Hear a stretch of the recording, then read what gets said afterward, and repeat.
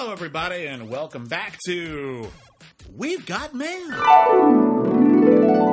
This is the podcast where you control the conversation right here at the critically acclaimed network. My name is William Bibiani. I am a critic. Everybody calls me Bibbs. My name is Whitney Seibold. If you write in, you can call me Rockmeister McCool, but you control the conversation, so you can call me anything you like. Yeah.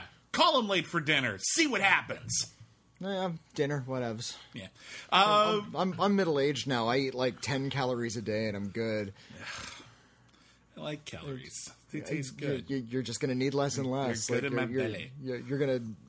Your body will just crave less and less. That's the way it happens. Well, in any case, this is a podcast where you write in to letters@criticallyacclaimed.net. You can write in with questions, concerns. You want to talk about stuff we've talked about on our podcast. You want to ask us about movie history, recommendations, topics du jour. You want to ask us about popsicles. Someone did that last week. That was a treat. In more ways than one. Literally a treat. Yeah. But seriously, anything you want, we try to be open books, and we try to just get right to it because this time is yours, Whitney. Yes. Let's start with our first letter. Our first letter is from Ori. Hi, Ori. Hello, Ori. Hello, William and Rockmeister Ackwell. It's McCool. Rockmeister McCool. There's no wrong way to spell it, therefore it's McCool. Right. And Rockmeister McCool. I have always tried writing film scripts. I have a problem coming up with a good structure. I always think of cool characters, maybe a decent scene or two, but I'm never able to grasp a structure of even a most basic plot. For example, boy wants girl, so he ? A man needs to pay back a debt, so he ? The world is about to be hit by a meteor, so our hero must ? These are examples not for you to finish or for me, but just examples of places where I get stuck. Any tips on how to get over that part? Thank Ori. Okay, so the screenwriting. You're the screenwriting major of the two of us. Yeah, so, I do screenwriting major. You take point on this one. You know, that's a good question. And what we're talking about really is you've got to start. You've got like a setup. You got an initial thing. There's a meteor attack, or someone's like going after a corrupt cop in their administration, or something. What if? Then what? That's a good way to do any script. There's a Todd Solondz film called Wiener Dog in which Danny DeVito plays a screenwriting professor who says the two main rules of writing are ask what if and say then what. So it sounds like you've got the idea for the idea of a story, or you've got your characters and you just don't know what paces you want them to go through. And this would actually be a lot more useful if I could have a real back and forth with you about the kinds of screenplays you want to write. Do you want to write comedies? Do you want to write genre films, sci-fi, horror, fantasy? Do you want to write a serious drama about your own life, etc.? But if structure is what you're concerned about, if a matter of just getting from point A to point B and like finding the places to fill in, it sounds like you might actually really benefit from reading some books about story structure, because that's one of the few things you can teach in terms of writing. It's really hard to teach inspiration. It's really hard to teach connecting to your characters and making them feel like alive and like a person. But you can teach the nuts and bolts of how to set things up, pay them off later, how to sort of create a guideline for a narrative flow. Some people don't work that way, but some people really do. So along those lines, you may want to look up Robert McKee's, it's just called Story, right?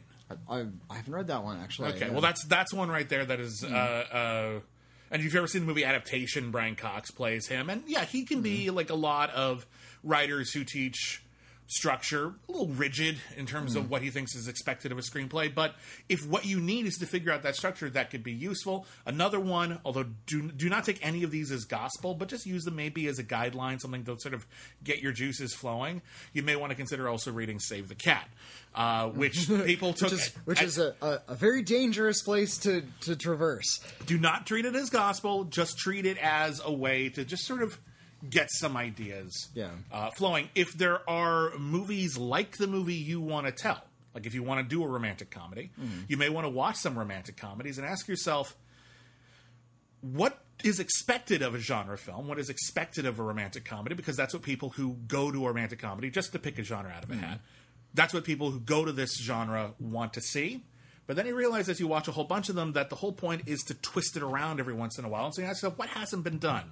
What would I like to see? I've seen this scene play out a million times in exactly this way. It's the scene where, the guy finally realizes he's in love with the girl, but then he sees her hugging her ex-boyfriend for a completely arbitrary, benign reason, and he makes the wrong assumption, and he decides to go off and get a shotgun marriage to his ex-girlfriend, they're really bad together.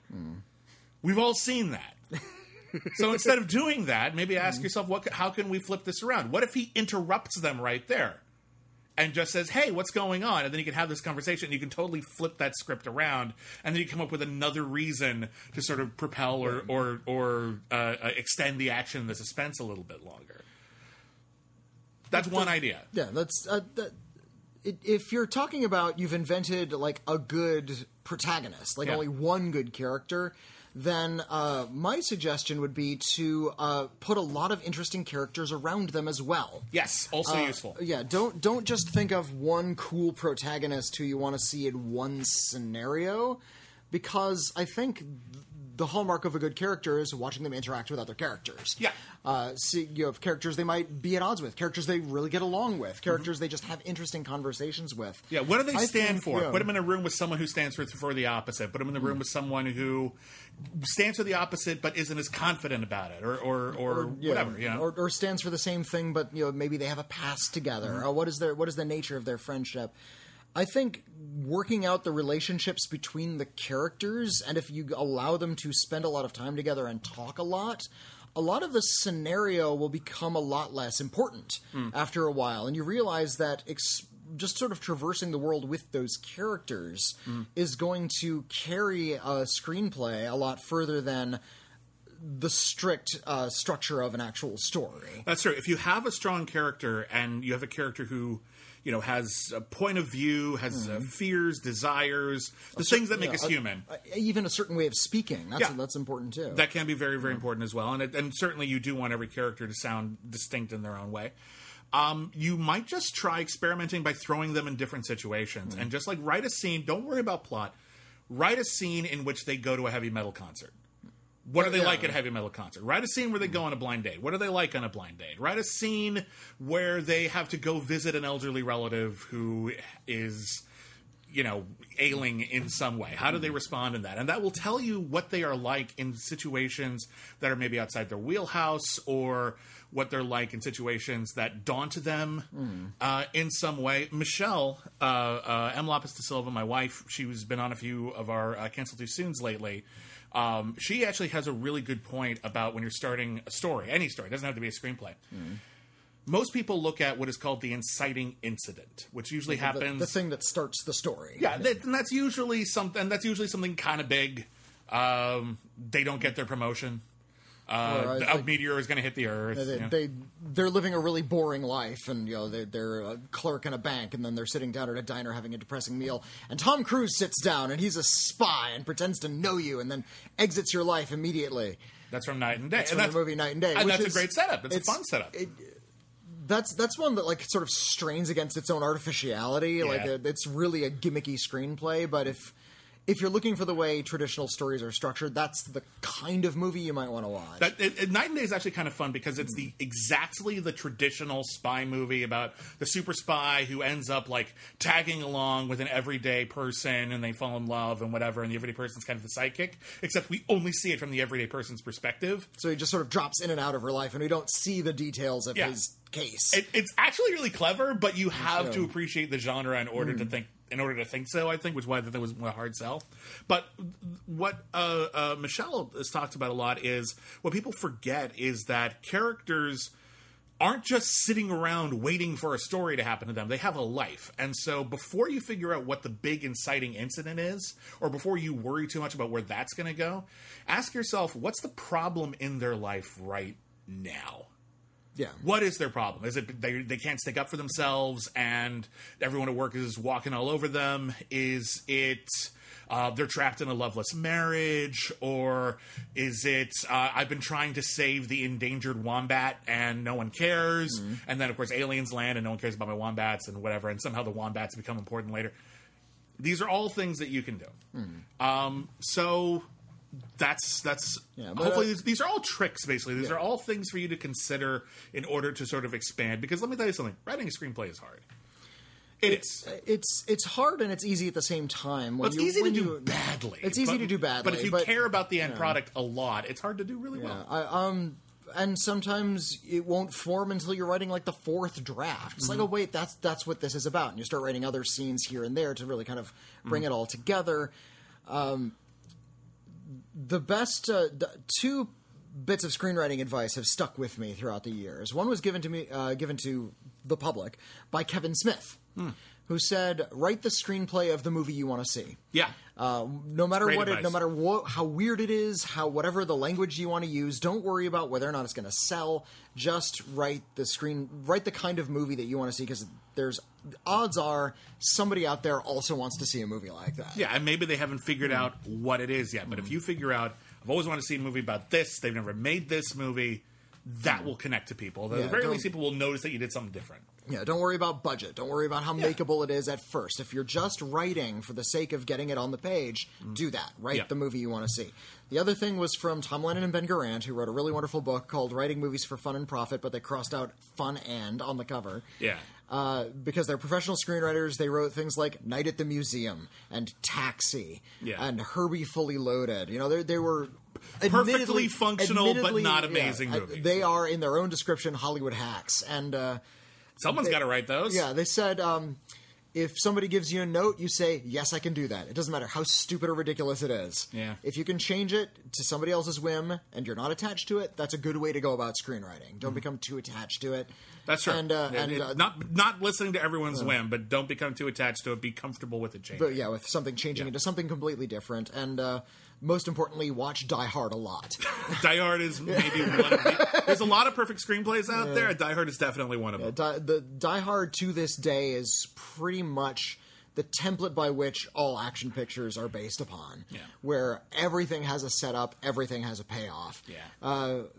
Is there stuff in that screenplay that doesn't work, that's kind of dated? Absolutely. Yeah, it was made in 1988. 80s. They did the best they could, yeah. It wasn't dated at the time because it was made in the present. Every film is.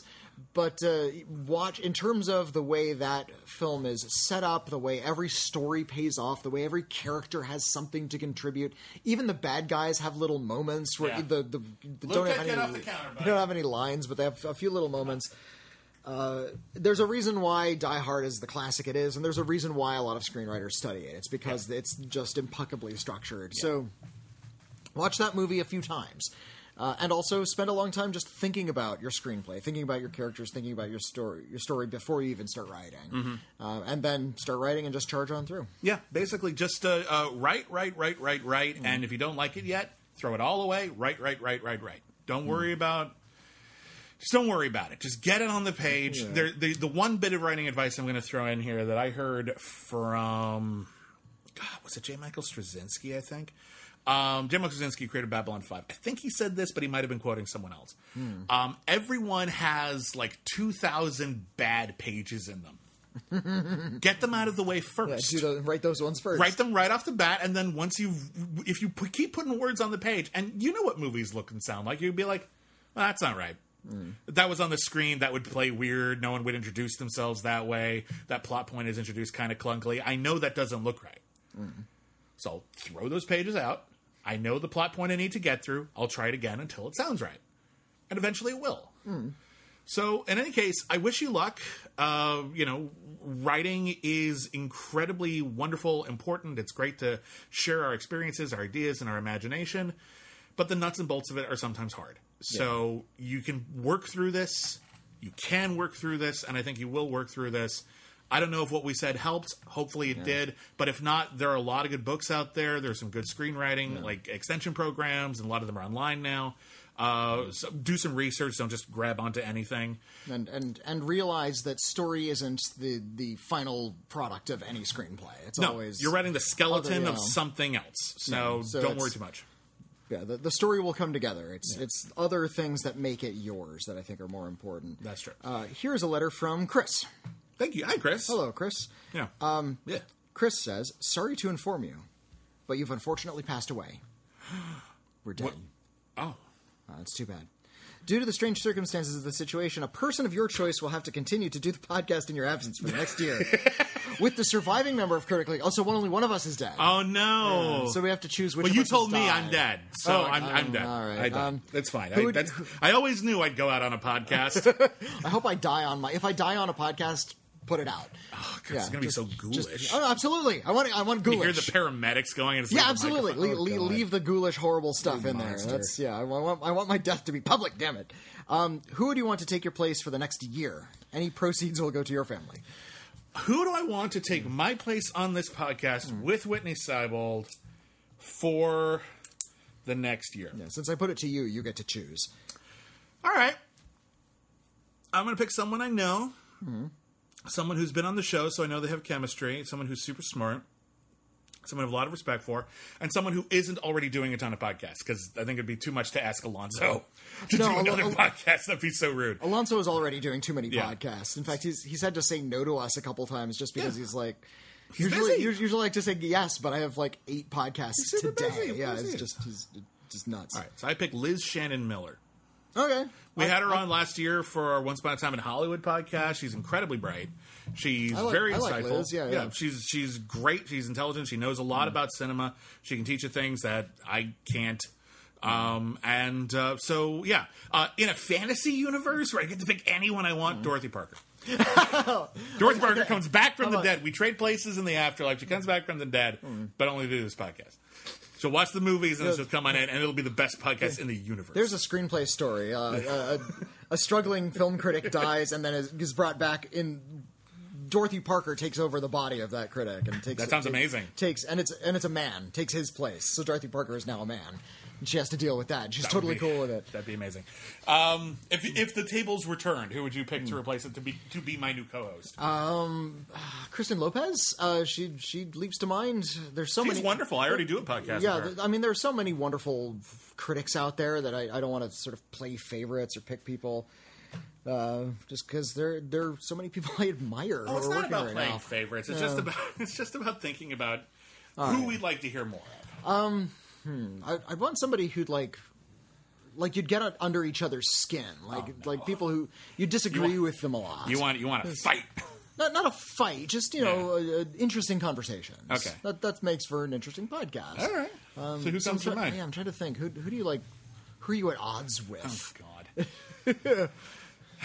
On the Schmodown, a lot of people. Yeah, I was about to say, who's one of the Schmodown personalities? Like, you and Christian get along well. No, probably Roca. John Roca and I, we have a good understanding now. I think we respect each other now. But there was this whole period where we were kind of feuding on the Schmodown for a while, and I don't know. I think we got a good rapport. I think we there's give and take, and he has ideas about film that aren't mine, but I respect his ideas and vice versa. That'd be a good podcast, I think. All right. Yeah. All right, so hopefully that answers your question. Yeah, and again, if this is like fantasy world where I get to pick anybody, anybody's got to be my co-host. Let's see, Coffin Joe's dead. Elvira. Oh, that'd be fucking great. If I could just pick someone, that'd be and I could get Elvira amazing. to replace me, then I'd choose Elvira. I want Elvira. Yeah, fucking Elvira. Yeah. Ooh, thank you. And not Cassandra Peterson. Elvira in character. No. My parents used to live next to Cassandra Peterson, like before I was born. Oh, no kidding. Yeah, I went to a comic book convention once, and it was like my first comic book convention I ever went to as an adult, and I actually she was like the only person I stood in line with to get an autograph, and I was like, "Hey, yeah, I met Elvira today, Mom and Dad. Oh, did you tell her hi?" What? I had an in with Elvira, and you didn't tell me? I had an in with Elvira. I could have said, by the way, do you remember? Whatever. Had one chance to actually have a conversation with a proper conversation, and not just, "Hi, I'm a big fan. Sign this, please." Like, that would have been that. I got to do that with Armin Shimmerman, who played Quark on Deep Space Nine, because my mom was in theater classes with him in high school. And I got to say, hey, you went to high school with my mom. He's like, "Oh, yeah, what was her name?" Her maiden name was Luana Workman. Okay. Oh, hey, yeah. I remember her. It's like, great, that's my mom. Cool. Tell her I say hi. Here's your signed 8x10 glossy. That'll be $12. Like, all right, here we are. I didn't expect to get a discount, but it's like, oh yeah, you're here to make money. Yeah, that's what you do. All right, that was a slightly morbid but very interesting question. Thank you for that. That was fun exercise. I do not mind the morbid. Here's another letter. This one comes from Ryko. Hello, Ryko. Hi. Hello, Bibbs and Whitmeister McSeibel. That's good. All right. I really, really enjoyed your Ultimate Summer Blockbuster Draft podcast, thanks. especially William's reactions to Whitney's ahem interesting list. If you haven't listened to that episode, we were asked by one of our patrons to draft our perfect summer blockbuster season because we kind of didn't get one this year, and it's basically just coming up with a movie marathon. I kind of stuck to the letter of the premise and just picked summer blockbusters of yore that I thought would go well together in order. Whitney picked the movies he wished were summer blockbusters, and only like 2 of them actually were. I picked like White House Down. I said 2. 2001, Seven Samurai, big action spectacular. Yeah, only like 2 of those are action actual sci-fi. summer blockbusters. That was my point. So I was sort of Also just chose like, Basket Case too. all right, fine. My point is this: it's a great list, but we approached it very differently. Yeah. 1,000 golf claps for including 2001: A Space Odyssey. I was inspired to create my own summer blockbuster list. Oh, cool. So I started by researching movies released in May. I soon realized I could create a fantastic list only with movies that were released in May. So I did. Here's my summer blockbuster list made up of movies that were released in May. Awesome. I love it. Number 1, James Bond was going to be one of the first blockbusters to release the year before COVIDing, so I'm going to start out my list with From Russia with Love. That's a good one. It's got all the ingredients of a great summer blockbuster, and it's my favorite James Bond movie. Yeah, From Russia with Love is underrated. It's weird because it's actually super important in the way that like it filmed action, like the fist fight between Connery and Robert Shaw on the train was like edited in a way that like American fight scenes hadn't been done before, and it kind of changed the language of action cinema. Also, English film, but yeah. well, in Western cinemas, I'm sorry. And also, like a lot of those early Bond films in particular, wonderful travel log. You watch like the Blu-ray of it, and you're just like, I'm there. I want to be. I want to go to Greece and get in a boat pool chase. in 1968. Yeah. Yeah. So cool. Yeah. Number 2, what summer movie list wouldn't be complete without a comic book movie? So my next pick is X-Men 2. All right. Yeah, impeccably structured, that movie. Speaking of structure, Yeah. next up is my animation pick, for kids, and that would be Up. Damn it, the first 10 minutes of that movie broke me. That's an interesting animated film to give to kids, because like we want the kids to be sobbing in the theater for the first 10 minutes, and then we pull it way back and we have like dogfighting dogs Who control planes with rubber bones and have speaking. That is an odd movie. I love that movie. Yeah, that movie is weird. Here's my. Everyone only talks about the first 10 minutes because the first 10 minutes are the part that makes sense. The rest of it's just weird. Here's an experiment. If you haven't seen the movie Up, maybe watch it without the first 10 minutes. Yeah, see if it works. Because that first 10 minutes is just a tidy little short film unto itself. The ending, because the ending kind of doubles back around to that, and you kind of see him like look over his life a little differently. So I'm not sure the ending will hit, but. Yeah, weird film. Love the movie. I love that movie, but I love it because it's weird. All that stuff with the bird and it's great. And elderly guys fighting each other with canes. I love that. That's amazing. After the tears, I think summer audiences will be primed for a comedy. So the next release on my list is Bridesmaids. It's a good time at the movies, and we'll also bring out the female demographic. Women can see all of these movies. Everyone can see all these movies. And I think men will appreciate Bridesmaids as well. Bridesmaids is also a very smart film about class issues, because that's a lot of what the movie is about. Her best friend is marrying into money. And now she feels completely out of place, and she and her friends bonded over their mutual poverty, and she won't be impoverished anymore. It's a fun movie with a lot of pooping in the street and stuff, but it's actually also really smart, and I think that's the reason why that movie goes from just funny to really great. I haven't seen Bridesmaids. It's really good. You should see it one of these days. My next choice is actually a double header: 2 fantastic movies for the price of one: Mad Max 2, aka The Road Warrior, and Mad Max Fury Road. I know this is a bit of a cheat, but please don't make me choose. I need them both. They're both perfect. I'm sorry. Those are both perfect action movies. Those are amazing, astonishingly good action movies. And the other Mad Max movies are good too. All right. But those two are just perfect action cinema. Road Warrior was one of the perfect action movies. You could always point to it and say, what's a perfect action movie? You say Road Warrior. And then Fury Road came out and immediately also and Fury Road. Right. Number 6, I'm surprised Whitney didn't put a documentary on the list. I thought about it. So I'm going to one of the few documentaries that caused a buzz and actually made good money is An Inconvenient Truth. I can't believe it's 14 years old, and I can't believe that the climate is worse now than ever. Yeah. God damn it, summer movies shouldn't depress you, so I'm replacing An Inconvenient Truth with Smokey and the Bandit. Well played. All right, Smokey and the Bandit. Yeah. A film about pouring exhaust into the air with various car chases. All to get really shitty beer. It's not even good beer. No, it's bad beer. Smokey and the Bandit. Does he have anything to say about Smokey and the Bandit? No. Smokey and the Bandit. I hadn't seen Smokey and the Bandit until we did a podcast about it like 2 years ago. It just never came up. Smokey and the Bandit's so wonderful. Like, it's so breezy and light. And talk about a movie with very little structure. Yeah. It's a setup, then there's a bunch of car chases, and they just stop in the middle of it to, like, fall in love every once in a while, and then the car chase ends. Like, it's really, really, really just fluffy. Yeah. It's fun, though. It just coasts on charm. It was a huge deal, too. It was like one massive hit. Like the biggest, highest-earning film of 1977. Nothing else came out. Yeah, nothing else came out in 1977. Certainly nothing that rhymed with blarblars. Blarblars. Ours. Number 7, I really missed the time when romantic comedies were big and actually good, so the next summer release on my list is Notting Hill. Okay. Hugh Grant is one charming SOB. Number 8. That's not my favorite Hugh Grant film, but that's a good. Everyone likes that one. That's fun.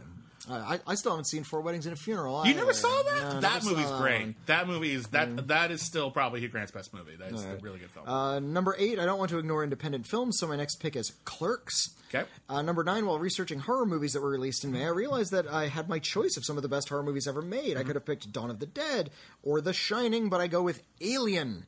Not only is it one of the best horror movies ever, it's also ticks the sci-fi box. I love me some Alien. Alien's a brilliant film. Alien is also kind of a perfect movie, isn't it? Yeah, Alien is so good. Number 10, the last movie on my list, because I was stunned, and I mean stunned to find out it was released in May, so I'm ending the summer on a classic that was released on May 2nd, 1947. Ooh. May 2nd, 1947, Miracle on 34th Street. Yeah, it's weird, right? When they released Christmas movies, because back then the movies would be released around the country at random times, so it didn't really matter, but they were still doing that. When I was looking up this list, I was looking up like all these Christmas and like Halloween movies that were coming out in August. Yeah. Well, like Hocus Pocus was like an early July release. How'd you whiff that, Disney? Like, come on. I guess they wanted it out on home video in time, but like, no. The one that put it out in early October. Damn it. The one that frustrated me was Tim Burton's Sleepy Hollow. Wonderful, spooky, awesome-looking movie. Cool movie. It gets better the more you watch it. Yeah. I've seen that movie like 5 or 6 times. Yeah, it's great. It was released in mid-November. It's like you're 2 weeks too late. Oh, that was how I was with Dr. Sleep, a movie which... sorry, that's my computer. I don't know why it did that. Kiss. But Dr. Sleep is, sequel to The Shining, and you didn't like it as much as I did, but I loved it. And I'm like, it came out the first week of November. 1 week earlier. There wasn't even other horror stuff to compete with. Just give us something, man. Halloween, but Sleepy Hollow is especially egregious because it's the haunted, it's the Headless Horseman. It's like haunted villages. One of the opening shots is a spray of blood spraying across a jack-o'-lantern scarecrow. It's like that's Halloween stuff. It's right there. You had it. How did you miss this? As a bet? As a bonus, I'm including a Canadian-only release, and that would be Ginger Snaps. Oh, that's a great movie. I like Ginger Snaps. I think what's still probably my pick for the best werewolf movie. Well, the Wolfman is going to be hard to beat for me because I love the Wolfman. I love the Wolfman. It's definitely one of the great werewolf movies. And the one thing Ginger Snaps doesn't have that I think the best werewolf movies have is an iconic transformation sequence. Yeah, there's one in American Werewolf in London. There's a good one in The Howling. Yeah, and there's even a classic one in The Wolfman, even though by today's standards it's pretty minor. But at the time, no, it looks awesome to this day. I'm just saying, at the time, this was pretty like whoa, and now you look at it, I'm like, oh, I see how they did that. Yeah, so it's a little bit more quaint, but it's still very effective. Ginger Snaps, like the transformation over the course of the whole film, so I guess that kind of works. But I never have like one bit where like a jaw dislocates. And, like, whatever, but like that, it's the best use of werewolf as allegory. I think it's the best one.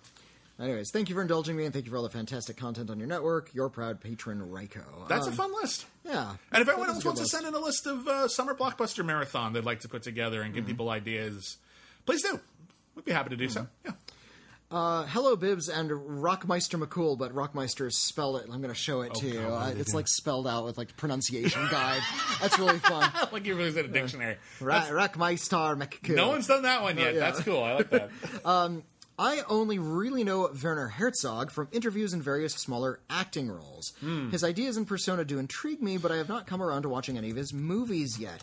Do you have a recommendation on where to best start in his filmography, and what are your favorites of his that you have seen, if you have seen some or any of them? Your opinion is, as always, very much appreciated. And while I have your attention, here are some movies that I watched specifically because you recommended them. Blind. Oh, great. Blind is a good one. Very good movie. Wake in Fright. Wake in Fright is really intense. 301, 302, which you must have recommended. It's a Korean horror movie. It scared the crap out of me. It's so good. The Vast of Night. I think we both like that one. Luca, get out of that box. The Handmaiden, Don't Look Now, The Night of the Hunter, and Hagazusa. Oh, thank you for watching Hagazusa. Wow, that's amazing. I hope you liked them. Those are good movies. Yeah, I guess you would have stopped if you didn't like any of them. There are sure more that just don't come to me right now. But know that I value your criticism of various movies, and I usually know which movies I will probably like based on your reviews, positive or negative, so you're doing it right. Thank you for your attention. Yours, The Windy. Oh, thank you. Hello, The Windy. Well, Werner Herzog. Very prolific Werner Herzog. I totally understand being daunted about where to begin. I haven't seen most of his movies. How are you on Werner Herzog? Have you seen a lot of his films? Or he's made like dozens of documentaries, probably at least 20 narrative features. I was about to say I've seen about 20 of his movies. Well, it's more than I have. So, okay, I guess you're the best person to start with. Where do you start with Herzog? Start with Aguirre, The Wrath of God. That's probably one of his best. It also has like all of his themes in it. It was one of the ones I saw. I saw it at age 12, which is, it's really intense. It's about a bunch of conquistadors looking for El Dorado and how the woods, how the jungle drives them mad. Yeah. That's essentially it. And they filmed on location, so everybody's just sort of suffering and miserable and lost in the woods. And Klaus Kinski, who worked with Herzog numerous times, plays essentially the main character who goes the craziest of them all. And Klaus Kinski plays a maniac better than most anybody. Because he's kind of a maniac. No, my God. There's a movie he did called Crawl Space, which was apparently he was so difficult, and so just weird to work with that the director ended up making a short film called something along the lines of "Please kill Klaus Kinski." But yeah, in the late 90s, Herzog ended up making a documentary about Kinski called My Best Fiend. Yeah. And it was just about how horrible their working relationship was, and yet they kept working together because they felt they made good movies together. Yeah. And indeed they did. Yeah, he's great. He's great in Nosferatu the Vampire. I like that one a lot. Yeah, maybe don't start with Nosferatu. Oh, no. It's a remake. It's a very good remake, actually. If you think, you're remaking the German classic silent film Nosferatu, which is one of the most important and influential films. You think it would German films specifically, because German and horror films, I think specifically, and you would think to yourself oh, how could they possibly make it? What Herzog made a great fucking movie out of it, and it actually feels a little different and new. But yeah, no, don't start with that. That would be like what Martin Scorsese should you start with? Cape Fear. That's a great movie, but doesn't really feel like Scorsese's over it. Yeah, exactly. Yeah, start with Aguirre, The Wrath of God. That's a good one. Move on to the double feature of Fitzcarraldo and Les Blancs' Burden of Dreams, the documentary that goes with Fitzcarraldo, because they do go together. And Strozek from 1977. That one's really, really great. I also recommend, I'm going to throw in one that I don't think gets enough attention. It's a film called The Enigma of Caspar Hauser, which is sometimes called, and I think this is one of the best titles ever, Every Man for Himself and God Against All. God Against All. Holy shit. But it's a story about a boy who was raised in the woods, totally wild, free from civilization, and how he was having trouble adjusting. And again, you kind of see that movie in your head, but Herzog doesn't go in the place you're going to go with it. But documentaries, though, are really important for Herzog as well. What do you recommend starting for documentaries? Let's see. Fata Morgana, maybe? I've seen less of his documentaries, and of those, it's been the more recent ones, from my Best Fiend on. So, Grizzly Man was kind of caused a ripple back in the early 2000s. That's something I recommend. Yeah. If you want to get, I think, a sense of the dreaminess of Herzog and how he approaches topics differently than other filmmakers would. A recent one that I quite liked was called, lo and behold, Reveries of the Connected World, which is about the internet. Yeah, it's just various musings about the internet, and he finds people who are at the forefront of the internet, people whose lives have been ruined by the internet in ways that you might not even predict. People who are actual doomsayers about the internet, and about how our reliance on the internet is eventually going to completely screw us over as a planet. And it's maybe it lacks like a point he's trying to make, but he's not trying to make a point. He's musing. Yeah. And I think that's something that a lot of documentarians are kind of afraid to do, is just sort of riff and like explore the various aspects of something rather than make a strong argument. And sometimes they can't make a strong argument because they're not making an argument very well, but Herzog just wants you to think about the possibilities. And so that's an interesting one I think might be a good way in. And of course, even though he didn't direct it, you should absolutely see Incident at Loch Ness. It's a Zach Penn film where Herzog plays himself. Yeah. And Zach Penn plays himself, and the idea is Zach Penn wants to make a documentary about the Loch Ness Monster. Werner Herzog doesn't believe in the Loch Ness Monster, so he's essentially going to make a documentary about sort of the way people are obsessed about the Loch Ness Monster and kind of how futile and strange that is. But Zach Penn has decided to sort of sex up his own documentary by staging certain things, and maybe they saw the documentary and the narrator is like a bikini model, like all these really ridiculous things. And of course, as the film progresses, you realize they're being stalked by the actual Loch Ness Monster. Yeah, it ends up turning into a horror movie with Werner Herzog playing himself as he's making a documentary about the Loch Ness Monster. And there are scenes in the movie of him just like firing a gun into the water trying to kill the Loch Ness Monster. We must kill the Loch Ness Monster. Zach Penn hasn't always been attached to good movies, but that one brief moment, he gave us something very special. So kudos to Zach Penn for that. Anyway, hopefully that gives you a place to start. Again, we haven't seen everything Herzog has done, and Whitney's seen more than I have, but Herzog is a fascinating individual. I'm sure you know that just from like Osmosis or just what you've seen. But his films are typically very incredible. All right, let's move on. All right, here is a letter from J-Lo, not that one. Hello, J-Lo. Greetings, gents. I keep waiting to hear one of my letters, and I realize I haven't written one in some time. Okay. While the 2010s Oscars, 83 to 92, were a rocky ride, I think it's fascinating to look at the dominance of the four filmmakers of the decade. Between four Mexican filmmakers, they took home one for Best Editing, one for Best Screenplay, one Special Achievement Award for VR filmmaking, one Best Foreign Language Film, two Best Pictures, four for Best Cinematography, including three consecutive by one photographer, and five Best Director statues, that is Alfonso Cuarón, Alejandro Iñárritu, Guillermo del Toro, and Emmanuel Lubezki had a dominant decade at the Oscars. That's true. They were absolutely dominant forces in cinema. It's true. Yeah, my question, of the five features these men won awards for, how would you rank or grade them with some time removed now? The films in question are Gravity, Birdman, The Revenant, The Shape of Water, and Roma. What are your thoughts on the filmmakers themselves? For me, Roma continues to go up, in my opinion. I was pretty cool after watching it on Netflix, but found myself weeping in the front row when I finally got to see it in a theater. Best regards, J-Lo, not that one. Okay, well, you were talking about three filmmakers who, to varying degrees, I think have been doing an excellent job of pushing cinema. And in totally different directions, too. I mean, like, they're all boosters of each other's work. It's my understanding that they're all friends. But Alfonso Cuarón is very much absolutely a technical filmmaker, and he's been really pushing what is possible with visual effects in terms of how they can tell a story. Roma, which might seem like a small film, is actually loaded with visual effects. Oh, yeah. A lot of that was made digitally, and you can't tell. Yeah. And it actually gives it a really much better sense of place than it would have been if they actually had filmed authentically. I think Roma is terrific. You're a bigger fan than I am, but I do appreciate it, and I think in terms of just its overall visual presentation, it's absolutely impeccable. Then you have Iñárritu, and Iñárritu is a filmmaker who I'm really hot and cold on, quite frankly. I think he's made a few that I like and a lot I hate. I think Beautiful is a genuinely bad motion picture. Beautiful is terrible. It's not a good film. And I do not like Babel.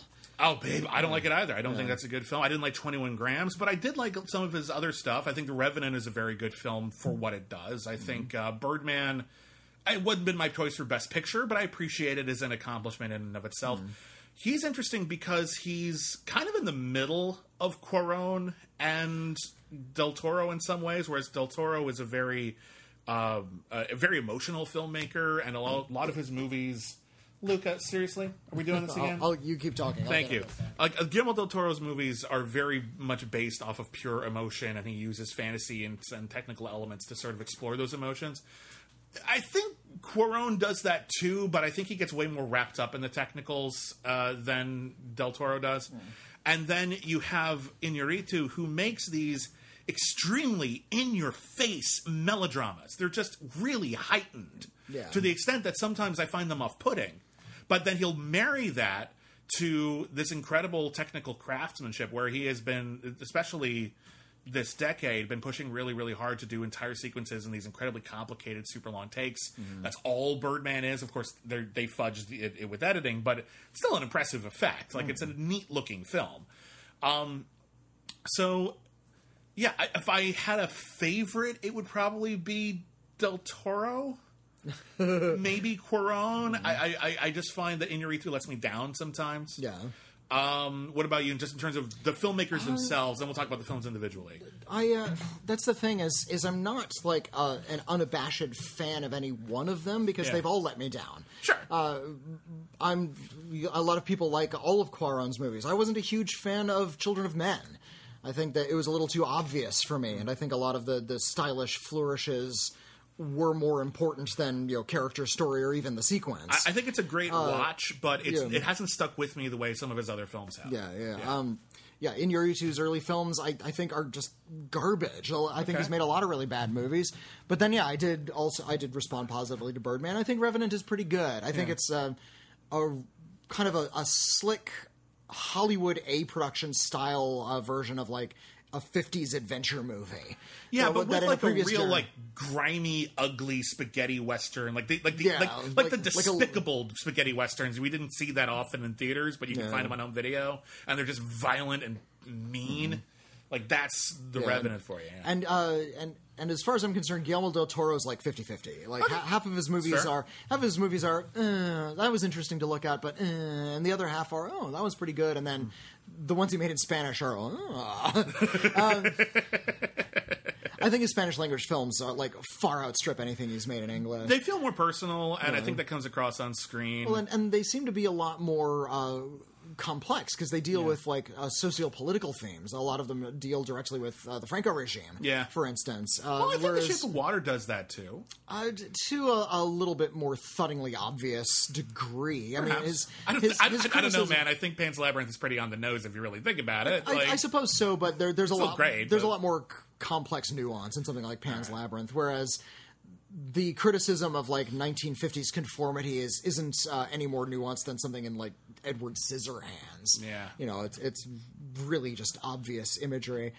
Okay, fair enough. Well, let's talk about the individual films real briefly. Just we're not going to spend forever talking about. But we're on Guillermo del Toro. Let's start with Shape of Water. All right. So a few years gone by. How do you feel about Shape of Water? What about it works? What doesn't? What about it worked? It's touching. It's emotional. It's it's a film that made me cry, even if I don't love it. I can cry at movies I hate. It's just because it touches me deeply. It doesn't mean I like the movie. Yeah, like a lot of people have made me cry, and I didn't like them. They were mean. Like some movies, it's like, oh, you know how to manipulate me, but I know this is bullshit. That's how it was the first time I saw Beautiful Mind. I was like, this is well crafted, but I'm mad at it because I know what they're doing. And then the second time I watched it, I couldn't even appreciate it on that level because it's just so obvious. A lot of people felt the same way about Titanic. Titanic holds up better than those. My sister gave me a good line though when she saw Titanic. She said, "I cried, and then I was angry at the man for making me cry." Shape of Water I think is sweet. I don't think it's as impactful as it wants to be. Because I think it deals with really obvious symbolism. And there's something about Guillermo del Toro's style that I think only works part of the time. He makes very artificial-looking movies. These movies don't take place in the natural world. No, generally not, no. Yeah, even when he's showing the natural world, it's this really sort of stylized, muddied version of it. Like, look at how he films like the scenes that are just in New York in Mimic, and it looks like you're in Silent Hill. Like everything looks even in Pan's Labyrinth, the movie I love, everything looks like a set. And I think that's a choice. He's trying to make things that look really artificial. And when he's going for a story that is going for a certain kind of very immediate emotional authenticity, I think his style undercuts it a little bit. That's fair. As such, I think The Shape of Water is, to hammer on a critic-friendly word, imperfect. Most things are imperfect. I know, but I hate to use it because it's kind of a meaningless critic word. Well, it makes it basically what you're saying is the movie is good, but the flaws are getting in the way of me fully appreciating it. That's fair to say. The Shape of Water is not my favorite Del Toro movie. I generally like Del Toro's aesthetic. I generally like the way that he tells stories, whether they're goofy stories or serious stories. I connect to him. I appreciate that there are different types of films he makes. Shape of Water, I think, it's at its best when it's telling its human stories. Like everything with Richard Jenkins is really great. No, the Richard Jenkins stuff is great. All of that stuff is really, really wonderful. Some of the monster stuff is really, really great, but also some of it is pretty contrived.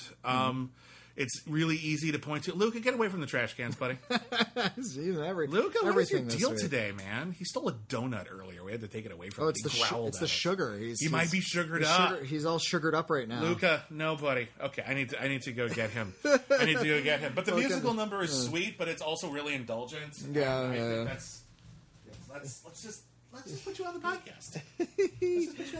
All right, well, let's go to the two from Alfonso Cuarón. But anyway, I like it a lot, and I know this last thing I want to say. It's weird that a movie about falling in love with an actual, honest-to-goodness, like Universal horror monster wasn't a surprise Best Picture winner. It was like, it was this weird sort of, it's inevitable. Yeah, everyone's like, Get Out could win. That would be the cool one, but instead we'll get Shape of Water. And I'm like, that's about falling in love with the Gill Man.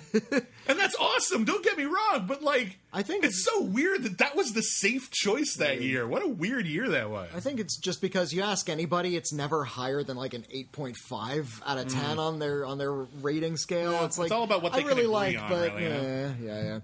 But Cuarón, what do you think of Gravity and of Roma? I'm on record as saying I think Gravity is basically a perfect film. I love Gravity. I had a very visceral response to watching Gravity the first time I watched it, and I've seen it since, and it had that as well. But the first time you see it, especially in 3D in a giant theater, because that movie is very immersive, was a very revelatory experience. I think Gravity is one of the best big-budget Hollywood movies of this generation, and I think it's because even though it has obvious thrills, it's incredibly intense and exciting, and the odds are completely overwhelming. I'm a sucker for movies in which a character is completely just screwed and just trying to find not just a way to live, but a reason to, because the universe is out to get them. And I think Cuarón likes those too, and I think what Gravity ultimately becomes is an allegory for trying to find a reason to live. And this could be seen as a movie that is not just a blockbuster, but kind of an intervention. And I really responded to that. As someone who has had dark thoughts, I really responded to that movie. I think that movie is really, really quite brilliant. Luca's falling asleep, so I'm taking a picture of it. He's in my arms and he's falling asleep and he's cute. You're getting some live cat pictures on this podcast. Nice. I like Gravity. I don't love it. I find it to be just sort of a really impeccably made disaster picture. All of those things about finding a reason to survive is actually a very common element in all disaster pictures. Yeah, but I think Gravity actually gets away with it, though, whereas I think a lot of times it feels incidental. I feel like it's just as incidental in Gravity as it is in the other disaster films I've seen. I disagree. Fair enough. You go to something like Twister. It's in there, but that's a comedy. That's a comedy Twister film, is about not getting divorced. Oh, That's what Twister is. Twister isn't about. Twister is about divorce. You're right. Yeah. Twister is a bad example. Yeah, San Andreas also about divorce. A lot of them are about. A lot of them are about how when disasters strike. It was 2012 as well. Yeah, it's ridiculous. San Andreas is a little later than that. And the movie 2012. Sorry, I thought you were saying San Andreas got in 2012. No, the movie 2012. Yeah, it was also about divorce. Yeah, it's ridiculous. Worst thing that could possibly happen at a natural disaster is mom and dad were breaking up. And so I feel like if you're not seeing, I don't know if it would have the same effect on a small screen. I haven't seen it since I saw it on this big IMAX screen. Yeah. And it was really impressive on an IMAX screen, but I think that sort of visual element, that the special effects were kind of the selling point of something like Gravity. I think when it loses in scale, I actually think it gains in intimacy, and I think the character stuff is even stronger on the small screen. But in any case, fair enough. And while we're on Cuarón, Roma, which you love, Roma. and I like. I love Roma. Roma, it doesn't just feel like he's paying homage to Italian new wave films. It's very Fellini. It's incredibly Fellini. It's even called Roma. Fellini made a film called Roma. Fair enough. He's calling his shots. No one's pretending otherwise. But it feels like it doesn't feel like it's an homage. It feels like it's actually one of those things. Like it is that straightforwardly the same sort of raw intimacy, the same sort of class consciousness, the same sort of political points, and the same sort of just pure cinematic beauty. Roma is really, really terrific. I everything you're saying, I mostly agree with, except I see a lot of those things as detriments. Because Fellini drives me up the wall. I've never really connected to Fellini. I find his films very indulgent, and sometimes sincerely so, and sometimes falsely so. And I got both impressions from Roma. There are whole bits in Roma that feel incredibly intense and personal, and other bits that feel really forced to me. And as a result, the movie just felt a little... What's the word I'm looking for? I don't want to say slapdash. That makes it sound like it wasn't, intricately designed. I was about to say, it's really... it's a little all over the place for me. And I think he's trying to do all kinds of things at once, and I think he's not successful at every single one of those things, but it's still a very good movie. So I'm just trying to explain why I didn't love it, basically. Right. Yeah. So, but it's still a very good movie. There you go. And then we have the Iñárritu films, which were Birdman and The Revenant, which we talked about a little bit already. A little bit, but Birdman... I think Birdman connected with Oscar voters because it's about Hollywood. It is about a big Hollywood movie star who is trying to make real art and how difficult that is. And I actually think that all of the absolute intensity and wackiness of that movie is making a lot out of some pretty simple points. And as a result, I feel like he's kind of hiding how... kind of almost insecure the movie is, with its own subject matter, by making it incredibly technically complicated. That being said, it's still a good watch. I never would have voted for it for Best Picture. Best Cinematography, definitely. Maybe Best Actor, but Best Picture, no. I think it's disguising the fact that it's kind of just okay with a lot of flash. And that's not the end of the world. There are movies that can't even do that right. So kudos, but I don't love it for that reason. I feel about Birdman and The Revenant the same way, in that I think that they're really powerful low-budget movies turned into big-budget movies. Kind of, yeah. I feel like something like... Can you imagine if someone like Tom DeSillo had made something like Birdman? Yeah. He did Living in Oblivion, and... these might not even have been seen, even if it was the exact same movie. Exactly. Yeah. And I feel like if it had this sort of low-budget, scrappy indie sensibility, a lot of the points would have come across a lot more powerfully. I feel the same way about The Revenant. If The Revenant was just a bunch of maybe a dozen guys, and they're all guys because that's a guy movie, are going out into the woods and just sort of shooting something and faking the bear attack, maybe having a guy in a bear suit. You have one shot of a real bear. Yeah. And it feels a little bit cheap. I think a lot of the rawness would have come out of something like The Revenant. They had to fake those movies. And I think DiCaprio brings a lot of the reality into it because he put himself through so much hell. But his performance isn't good. Is the problem? I think his performance is good. I think his performance is anywhere but his best performance. And it's authentic, but it's not great. I think forcing him to go through what he went through on that film was actually irresponsible. I think that was actually not fair to ask. I don't care if he might have asked for it. I don't care if he asked for it. You could ask me for a lot of things. I'm not going to give it to you. Well, hey, can I have a nuclear bomb? No. That's irresponsible. I'm not giving you that. Look, if an actor is willing to abuse themselves for their craft, that's their business. I don't think it's just their business. I don't. I think it's a lot of people's business. Yeah. So, but listen, I'm not trying to just finger wag at it. That's something that kind of sullies the movie a little bit for me because everything I heard about what he did just feels like, man, that's not fun. I can't really enjoy your movie now. Well, I will say I think Tom Hardy is really brilliant in that movie. I think Tom Hardy absolutely deserved his Academy Award nomination for that film, and I think I would have voted for him. He's amazing in that. He's like Pat Morita. He won't take a role unless he gets to do a goofy voice. Pat Morita is the late great Pat Morita, from the best known for The Karate Kid, is on record for saying he won't take a role unless he gets to do a voice for it. Yeah, and so he's shown up in supporting roles, and he has this weird wild voice. Why are you doing that? That's my mandate. I get to do a silly voice, no matter what it is. I got an Oscar nomination for Karate Kid. This is what I decided to spend that free money on. A dialect or something. I get to do. Some people get to do voice. a passion project. I just get to do dialects. Yeah. But anyway, listen, they're all fascinating filmmakers, yeah. and even if we don't love everything we do, I think we respect them all. I think they do different things and bring different things to cinema. So, yeah. Here's a letter from Tom, T-O-M, exclamation point, all capital letters. Hi, Tom. I'm sorry. Hi, Tom. Hi, Tom. Hello, both. Before I ask my question, I just wanted to extend a heartfelt thank you. Oh, you're quite welcome. I am a teacher in the UK, and I recently struggled during the lockdown/quarantine. I've gone from working every day to being locked in my house, and it's been a big weight on my mind. I struggled really badly with depression a while at university, which I felt ruined my experience in a way. I was mostly alone in my dorm room watching movies instead of going out and meeting lifelong friends like everyone else was doing. My girlfriend has still been going to work every day during quarantine, so I found myself at home 24/7 and mostly alone. Your podcasts have been so helpful in keeping me sane, and I've recently signed up for your Patreon as well. It's the least all I can do for all you've done for me. Oh, thank you so much. Well, thank you, Tom. I'm glad we can be of help. Yeah. I used to bottle up my feelings and just kept telling myself I'm fine, I'm just being dramatic, but hearing people I look up to, such as Bibbs, talk about his mental health has made me open up and seek help, and I no longer feel ashamed of how I feel or what I feel. And you shouldn't, and I'm really, really glad that things are turning around. That's really great. I'm really happy to hear that. Glad we can help in some abstract Yeah, even in way. a tiny little way. I'm just glad we're able to help.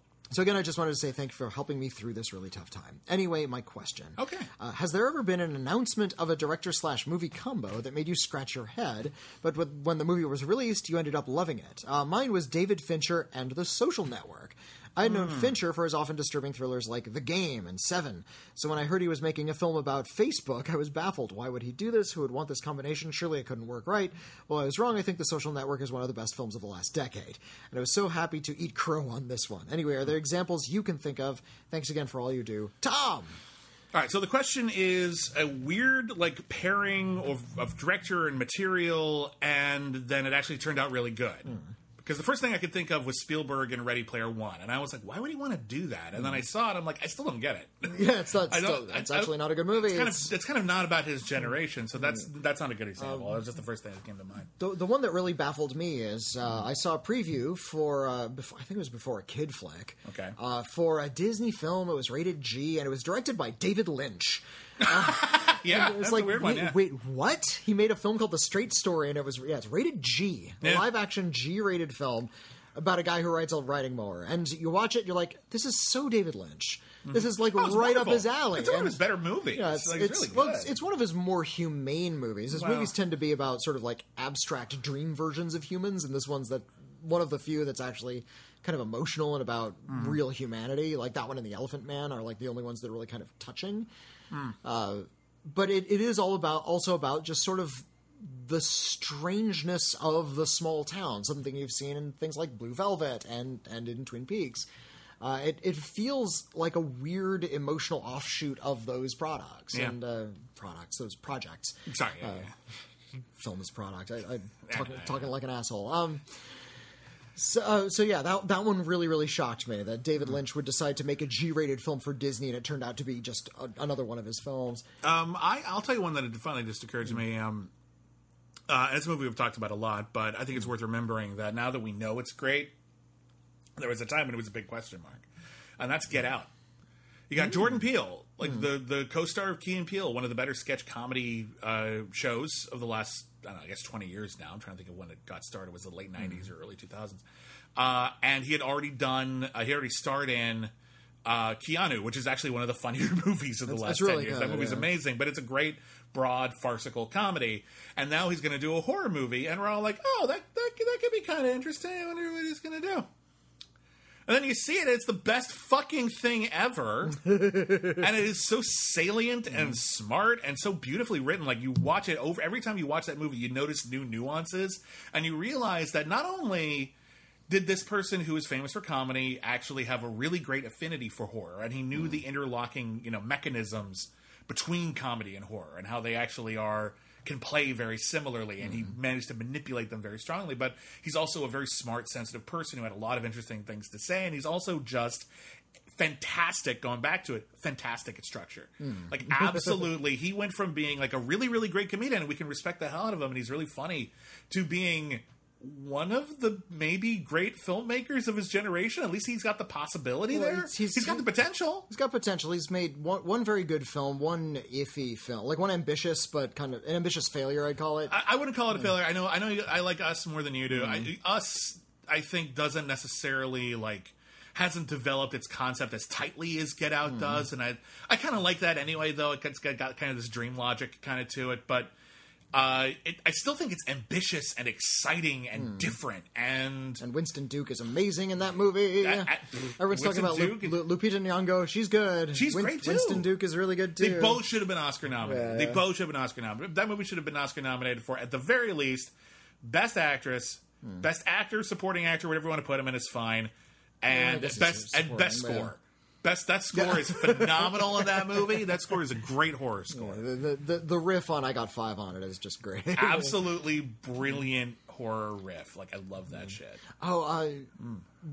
Surely, I think I showed it to you. Actually, it was when Disneyland was threatening to reopen in the midst of the pandemic, and they put out this ad. It's a really chilling ad about how everybody's at Disneyland. All the employees are getting things ready, and they're all wearing their masks and arranging chairs. Look, Disneyland is ready again, and we're doing it safely. Everything's social distanced, and it's like the creepiest shit you've ever seen. It's like there's somebody on a horse in the distance waving at you, and it's Ariel from The Little Mermaid. Is she diseased? Oh God, this is a zombie film. I'm waiting to happen.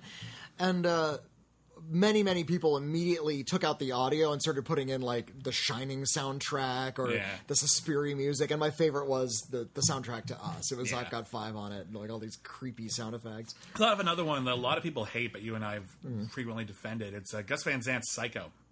Gus Van Sant's Psycho is weird. It's a weird project. Way more interesting than people give it credit for. Gus Van Sant started off as this fascinating indie filmmaker who made a lot of celebrated queer films, and then he made a big Oscar-winning drama written by two, Hollywood hotshots, young actors who would been supporting roles in a lot of things, but never quite had their big break, and they wrote them for themselves, and they got Oscar nominated, and they won an Oscar for screenplay, and it was Good Will Hunting, and the movie's fine. It's a sweet movie. I like Good Will Hunting. Yeah, it's a good movie. I got nothing against it, really. It got a little overblown, but who cares? But Gus Van Sant went from being this indie darling to someone who actually had a lot of clout, and what did he use it for? He wanted to remake Psycho. Not just remake Psycho, but he had this experimental idea. Yeah. He wanted to remake Psycho from the exact same coverage. All the exact same shots as Psycho. Yeah, we're going to do the same shots. Storyboard was the word I was floating. Yeah, we're going to do the same shots Psycho did. They're going to last the same amount of time Psycho did. And we're just going to remake not just Psycho the story, but Psycho the film. And a lot of people were asking, the fuck point is that? And there was a lot of theories going on initially where it was oh, wait, this has got to be a big reversal, right? We're going to get to the shower scene, and all of a sudden it'll be super bloody, and then the whole movie will be different from there on, which also would have been fun. But that's not what he did. No, he stuck with it. He added a few weird flash frames for no conceivable reason, I can imagine. It's nightmarish. I guess. It's scary. It's I thought it was scary. It's pretty thin, though. It's kind of unnecessary and kind of against the purpose of the film. But the movie itself doesn't work. However, it's still watchable. It's still interesting to watch. It's still interesting to watch. And as an experimental film, again, the experiment didn't work, but that doesn't mean the experiment didn't have value. And the movie kind of proves that there's more to movies than just a storyboard. And that's something even Hitchcock would sometimes brag about. Oh, I just shoot the storyboard and it's done. And Gus Van Sant kind of proved, no, Hitchcock actually brought more to it than that. And look, I shot your same storyboard in 1998. And I'm a good filmmaker, and he's a good filmmaker, and he couldn't do the same fucking thing. I think he proved a very interesting point about cinema. Even though the movie wasn't great, but what if he had proved the opposite? What if it had been as good? And all of a sudden, we had a whole bunch of right? Wouldn't that have been worse? And then we have all these shot-for-shot remakes and just all weird and pointless. And he kind of made a point about remakes where you have to make them your own, otherwise they are pointless because you can't just copy it. Yeah. I think it's an interesting film. It's an interesting film. It shows. I think what it really revealed is when you're using modern film techniques and modern film cameras and modern acting styles, these films are 3 decades removed. 60 and 98, so almost 40 years removed. Yeah. And a lot had evolved in cinema since then. Gus Van Sant's Psycho was shot in color, for instance. And I think that was an odd change. I don't know if I agree with that, but yeah. Well, even if he had shot it in black and white, he would have shown that filmmaking is very much of its time, and how we come to appreciate films usually stems directly from the era in which it came. Yeah. Telling the Psycho story exactly the same way in 1988, if there were never a 1960 Psycho, that would have failed. I think the 1998 film would not have been a success. Oh, I don't think it would have. Maybe the twist would have been cool because Psycho kind of introduced that kind of twist. No, but it would have been seen as this weird kind of indie film reversal. But this film also came after films like Pulp Fiction were already kind of changing the way popular narratives were being presented. On the other hand, it's kind of a fallacious argument because you can't remove Psycho from the cinematic history and get the same history. It's one of those like load bearing films where if you remove it, all of history. some other films would not have existed. Like you can remove a lot of movies and the history would be basically the same, but you can't remove Psycho. You can't remove Wizard of Oz. You can't remove some big movies. Star Wars. If you remove Star Wars, the history of the last 40 years of cinema is completely different. Yeah, well, that's true. Yeah. Maybe for the better. I don't know, but it's definitely different. I maintain, though, that if that kind of story told in that way were to have first come out in 1998, people would not have noticed that. Yeah. You're probably right. I just think, for me, I get caught up on the details of that time travel scenario. Hey, another letter. Yeah, we got time for 1 or 2 more. Here's a letter from Craig. Hi, Craig. Hi, Craig. Hello, Sir Bibbs and Emperor McCool. You're a knight. I have an empire. Yes. What is thy bidding, my master? I am the empire of the inland. Emperor of the... it's called the Inland Empire, but who's the emperor? You. I guess so. Yeah. I'm the Inland Emperor. I hope this email finds you both doing well. This is my first time writing you, so I have to start by thanking you for the hours and hours I've spent with you since discovering your podcast. It's actually Bibb's appearance on the Nerd Goat podcast discussing Charles Foster Kane that led me to seek you two out. That was a great fun show. I liked that a lot. I have to say that being able to listen to the two of you talk film and TV has made my life so much more enjoyable. I hate my job. And getting to pop in my earbuds and travel down to the Cancel Too Soon road with you makes it wildly more bearable. I'm glad we can help. I'm glad we can lend succor to sucky jobs. In a recent episode, forgive me if I've listened to many, you made a brief mention of the Exorcist films. In particular, you quipped about how no one really likes the first sequel. This is true. Well, there's one in every group, isn't there? Okay. And in this case, I guess I have to raise my hand, clear my throat, and admit I'm the one. Okay. And I know that I may be the only one, and I understand why, but honestly, yes, I do find some strange enjoyment in watching Exorcist II: The Heretic. Of course, that wasn't always the case. The first time I saw it many years ago now, my reaction was similar to everyone else's, and I was rather disappointed. But it was so different and so strange that it wound up being one of those movies that I had to revisit, and I did find more to like about it, about the experience over time. At the end of the day, it is without question an inferior follow-up to the original, but unlike the other films in the series, it takes some risks and swings for fences, and I guess I give filmmakers credit for creativity, if not for success. In fact, I had to laugh when you discussed it because I'm actually currently writing what I hope to be an interesting book about the Heretic. Ooh, I want to read that. Only a few short chapters along in the project, so I'm not sure how well it'll do in the long run, but yeah, I just had to share. Well, yeah. Totally. When that book is out, we'll spread the word. Yeah, that sounds amazing. The Exorcist II wasn't the first, and I'm sure it won't be the last film that I wound up thinking differently about after a second viewing. The same thing happened to me with the 2014 Steve Carell, Mark Ruffalo film Foxcatcher. Okay. The first time I saw it, I was bored. I found that in the weeks that followed, I kept thinking about it and had to revisit it. Now I love Foxcatcher. So I have a question to pose, and I'm sorry if you've already answered this in an early episode. Has that ever happened to you? Is there a film that on first watch you were unimpressed, that for whatever reason you couldn't shake but felt compelled to revisit? Thanks very much for everything you do. Sincerely, Craig the Horror Meister. To speak about Exorcist II: The Heretic, you are not alone. When we joked that nobody likes Exorcist II: The Heretic, that is not strictly true. Apparently, Martin Scorsese likes that movie. And probably, if I were to venture a guess, it'd be for the same reason, because it's weird. Quentin Tarantino likes the Lone Ranger. You know, he put the Three Musketeers, the Paul W.S. Anderson version, on his top 10 of the year. Whatever. You see things in a movie, you see the positive, and that's fine. And your point is valid. The Exorcist 2, The Heretic. First off, The Exorcist, brilliant. Exorcist 3, brilliant, but they kind of screwed with it a little bit, so it's like kind of like half studio product, half fascinating and perfect. Yeah. Prequels, they both suck. In fact, actually, the Rennie Harlan reshot version is way more watchable. It's not even, they're not good, but that one's more watchable. Exorcist 2, directed by John Boorman. Very interesting, weird filmmaker. Makes consistently interesting, weird films. Not all of them good, but he always swings for the fences, and I appreciate that. He brought in hypnosis machines and like bug monsters and all kinds of completely weird, bonkers shit. And he made a movie that was actually very grounded and was about just like secularism versus faith in the modern world. And he kind of made it all about these weird bells and whistles. And I don't think that works. I don't think he made it work. I don't think the whole structure of it, bring it back again, I think it all collapses. I don't think it actually connects to anything super scary because all of the things happening on screen are highly implausible. There's never like a foundation in reality. But it is weird. And if you want to give it bonus points for that, I totally get it.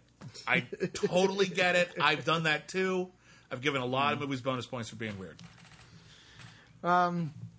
Okay, yeah, it's weird. I dig weird. I like when movies are bold enough to be weird. It's fun to talk about movies that are weird. As critics, we look for the weird. That doesn't necessarily mean they're good. And you know, that's true. I'll point to a film called Serenity, for instance. That's an odd-ass film. With a really weird premise. It's really weird, and it sucks. Boy, does it suck.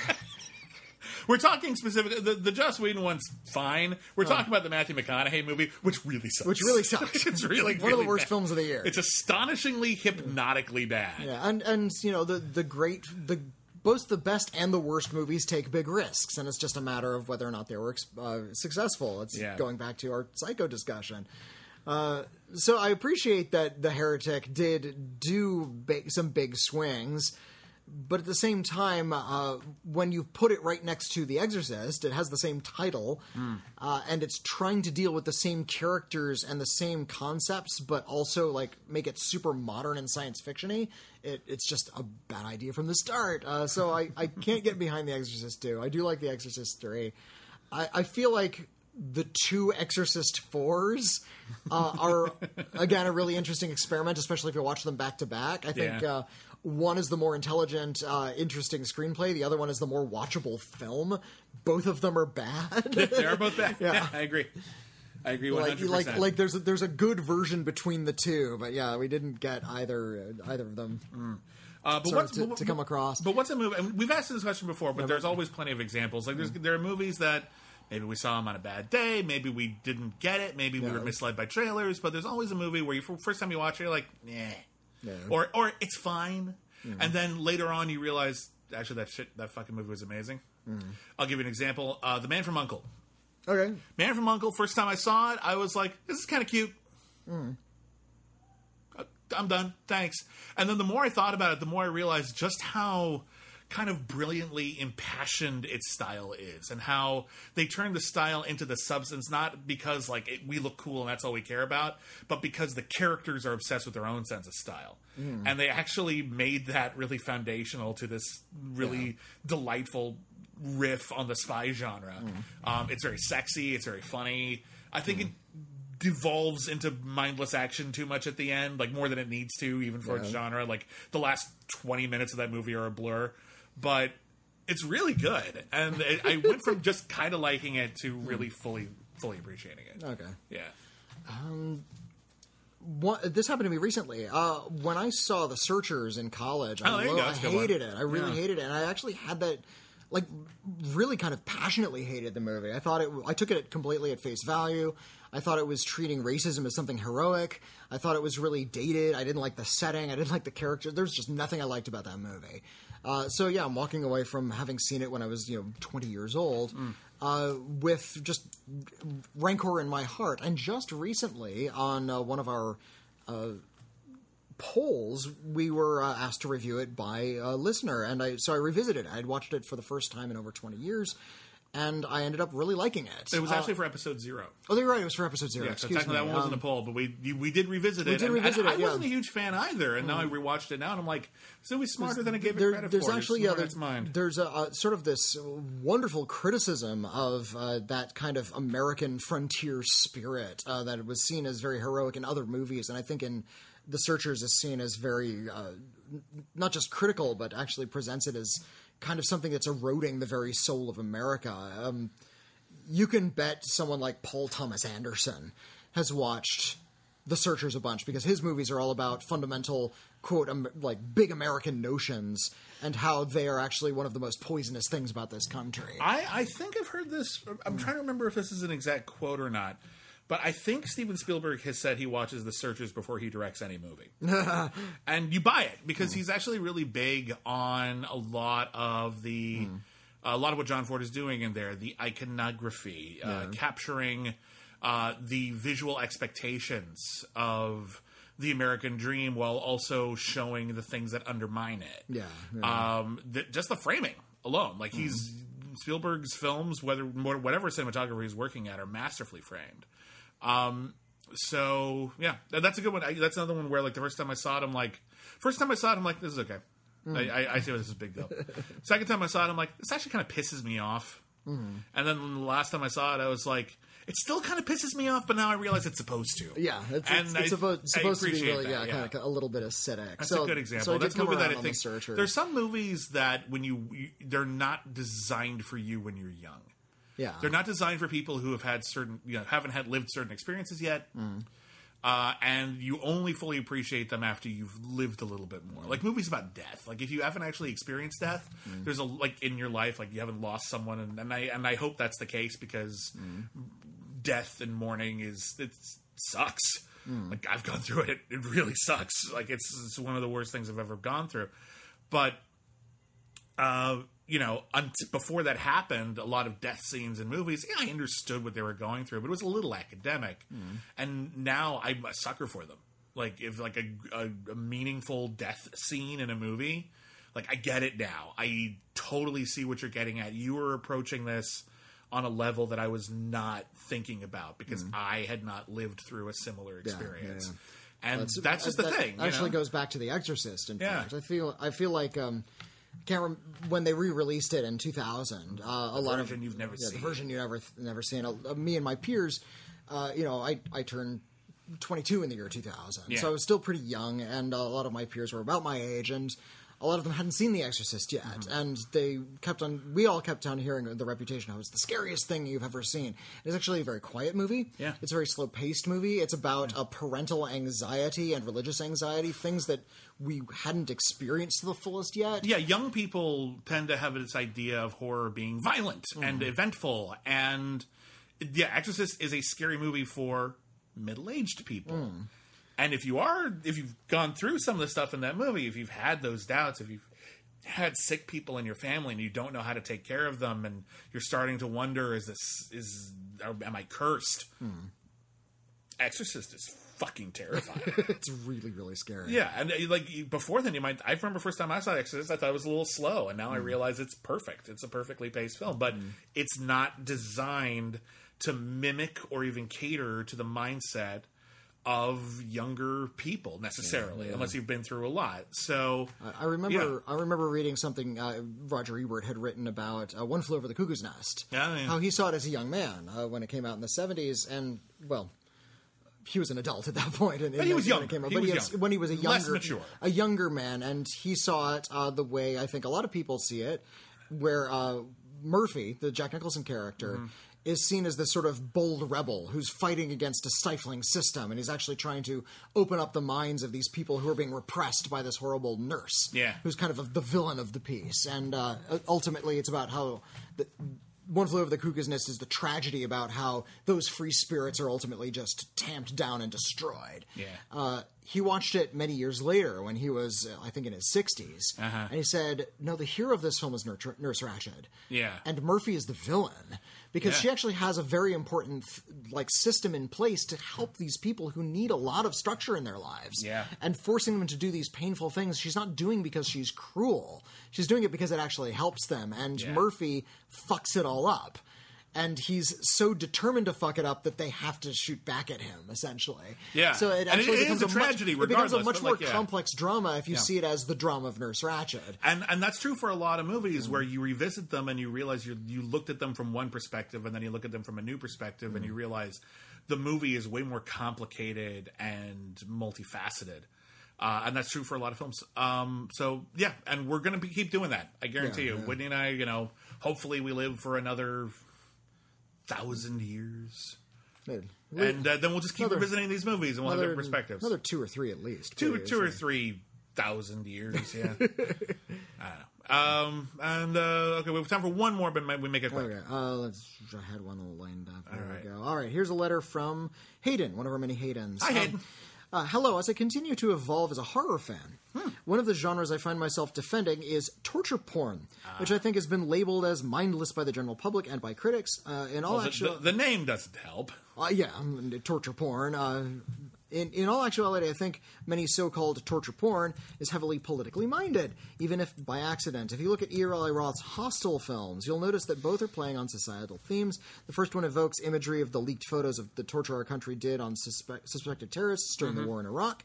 A lot of critics have noticed that those torture films did experience a boom while America was torturing people. Yeah, and while it was publicized. Yeah, and it was being published. Sadly, the film doesn't go all the way with its post-9/11 themes and plays into xenophobia. That's why I think Hostel Part 2 is maybe Roth's masterpiece. He sets his eyes on capitalism and showing how Wall Street bros view human bodies as a way to act out their sick fantasies simply because they have tons of money. The only way to beat the machine is to become a part of it. The highly underrated The Hills Have Eyes remake is one of the best films of the torture porn era and one of the most politically minded. The film doesn't hold a great view of America and how it exploits the country's, quote, hit back twice as hard mentality.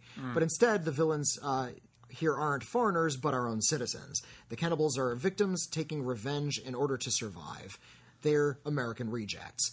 In the end, the stereotypical Democrat has been pushed to the edge and partakes in savagery just as much as the family. For Christ's sake, he kills a cannibal with an American flag as the national anthem plays. It can't get less subtle than that. The exact opposite is 2016's Terrifier. Did you see Terrifier? No. I know that clown has made its way into sort of like horror iconography. I heard it's scary. I haven't seen it. Which has nothing on its mind besides cruelty. I could keep going on with examples, but we'd be here a long time. Right. Just because a film has ideas doesn't make it good. But I think it can make them worth analyzing on a deeper level. Hayden. I don't think... first off, I think that the label torture porn is... Like, it was intended, I think, to be derogatory, and then we just didn't have another term for it. Not that pornography is inherently derogatory as a term. It shouldn't be. But it was labeled as, those films. And I think that has led a lot of people to either ignore them as artistic statements or at the very least sort of slough off as, it was post 9/11 American anxiety over violence. And that's there. And you're absolutely right. And like any genre, there are good movies and bad movies. I'm actually, sometimes I wonder if that whole genre of cinema, the ones that were all about gruesome physical violence and like highlighting it and highlighting the pain and the agony, the actual physical elements of being tortured. Yeah, it's not just you're stabbed and you die and it sucks for 30 seconds and then you're gone. It's like it's going to endure. And I think what a lot of filmmakers are trying to get at is, at least on a superficial level, that what is it that really scares us about violence? Because a lot of even very good horror movies can make violence rather palatable. Either it's goofy or it's stylish or it's slick or it's entertaining. And I think by pulling out all of the expedients, the artifice, the editing away from things, and just showing that violence is actually suffering. I think there was an attempt made by at least some of those filmmakers to sort of explore what violence actually feels like, and why when we show violence in movies, especially when we show violence in movies that aren't torture porn, like James Bond movies where people just get shot all the time and no one cares, that in a way they're almost irresponsible. Oh, no, absolutely they Yeah. are. I'm on record by saying that I think action, the kind of as a genre, is really irresponsible because it operates on the principle of righteous violence. Yeah. How It's good that James Bond did that. It's real good. It's good yeah. that you can destroy things, crash cars. He has a license for that. Yeah, there's a whole movie about that. Create pain, death, and destruction in the name of righteousness, and it's always struck me as a little bit uneasy, just because I'm also kind of a pacifist wuss at heart, unless it's a torture movie, and then I'm okay. Like if people are getting their limbs ripped off, I'm all right. But if somebody's racing a car, shooting a gun, I can't abide by it.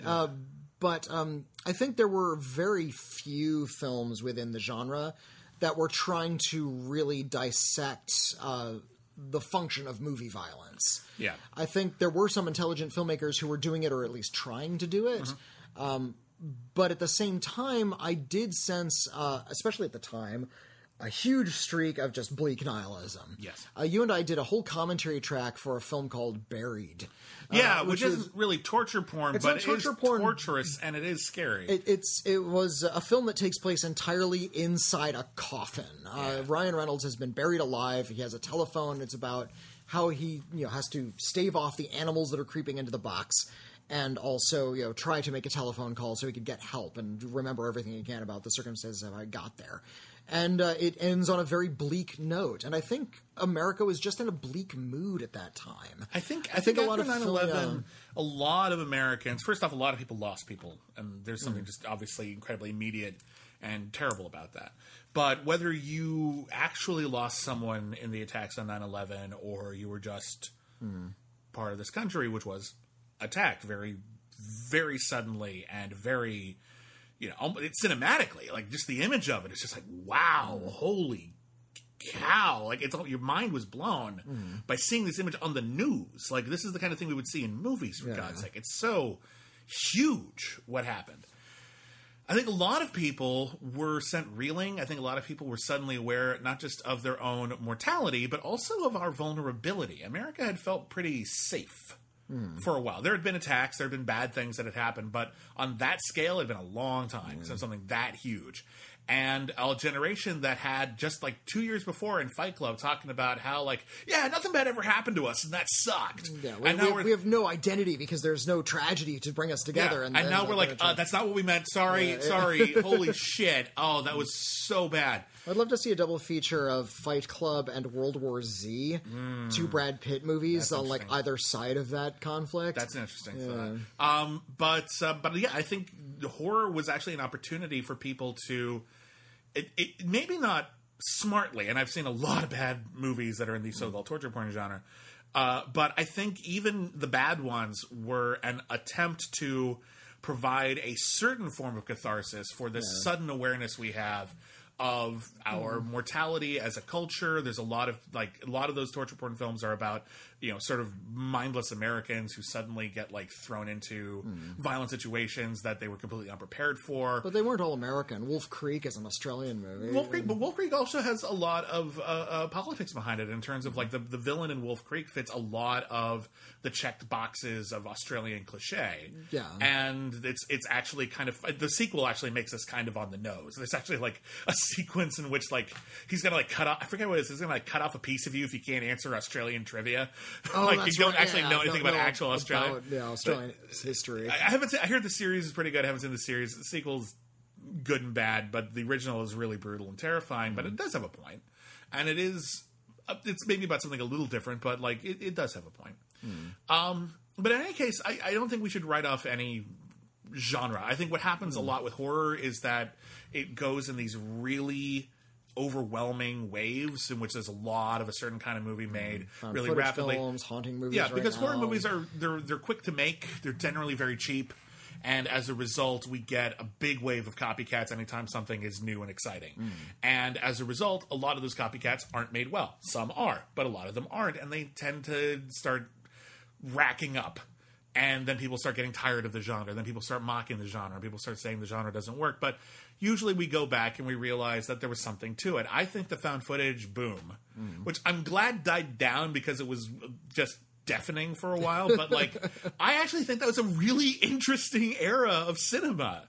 I think that was a really interesting, like weirdly specific, brand new storytelling mechanism that completely took the world by storm for like 5 years, like a good long chunk of time in movie time. And you go back and a lot of them sucked. A lot of them were really fascinating. A lot of them had something to say, or at least tried. And I love that. And I actually have been thinking about maybe going back and doing some kind of retrospective on like found footage, just because it was so mockable for so long. But there's a lot of really interesting films that did interesting things with that and had thoughts in their head about what it means now to live our lives on camera so often. So yeah, torture porn. It's not a great name. You don't always choose your nickname, but it's an interesting period in the horror genre. I understand why they chose that name. I get it. I don't. Porn is supposed to be fun. I don't think torture porn is supposed to be fun. Well, that's why they prefaced it with torture, right? I think that makes it kind of a contradiction in terms, and not in a way that's actually illuminating. The idea being that porn is there for the sex, and it's the film around it is unimportant, and these torture films, the torture was there, and the movie around it was unimportant. That's what it was getting at. All right, I just think you're supposed to be scared of the torture. Not just to go, yeah. Like, I don't think. Well, the problem was a lot of the films were there to go, yeah. Not a lot. There were definitely some. There were definitely some, and I think a lot of them that. sprung from this sense of just hopelessness and nihilism. Yeah. And I think a lot of people weren't comfortable with that, and that's why the entire genre was pilloried. Yeah. But then you watch The Devil's Rejects, and you're like, oh wait, there's art here. Yeah, that's one of the good examples. Okay, so thank you everybody for writing in. Again, if you want to write in for a future episode of We've Got Mail, it's letters@criticallyacclaimed.net. We would love to hear from you. We'll happily talk about anything you want to discuss. Of course, you can also follow us on Twitter @CriticAcclaim. I am @William Bibiani. I'm @Whitney Seibold. Together, we have a Patreon. We have a Patreon at patreon.com/criticallyacclaimed network, where we have a ton of exclusive podcasts about TV, Disney, the Academy Awards. We do commentary tracks. We do Google Hangouts. We do all kinds of exclusive content, as much, if not more, than we put out here on the Critically Acclaimed Network. So please check it out. We hope to see you over there if you can afford it. And a very special thank you to all of our Patreons.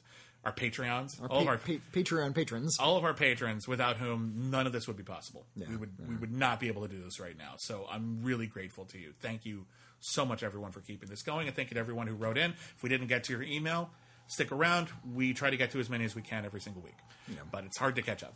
So before we go, I want to hype my new radio drama. Hype the show! I made a new radio drama. It's a 38-minute audio drama with full cast, music, sound effects, the whole schmear. It's called Determined. Maybe not the best title, but it actually has a double meaning, and it's about a trio of friends who, while searching through their dead companion's belongings, find an old video cassette, and the owner of the video cassette was able to record herself having a conversation with them in the future because she was a psychic, and she has asked them to avenge her death. It's available just directly through me. If you contact me through social medias, through the Instagrams or through the Twitters, just we can arrange something through Venmo or PayPal, and I can email you an MP3. I have 2 other shows. If you want any 1, 2, or 3 of them, we can strike some kind of deal. Please buy my radio shows. I think you'll enjoy them. Oh my God, I just saw the picture you sent me of Luca like falling asleep in my arms, and it is adorable. That I took during the show. That is adorable. I have to post that tomorrow. I'm making a note of it. We have to post that. It's so cute. All right, so listen. It could be the banner image on the website. I don't know if it's high resolution enough. But seriously, thank you so much, everybody, and sincerely yours, Bibbs and Whitney.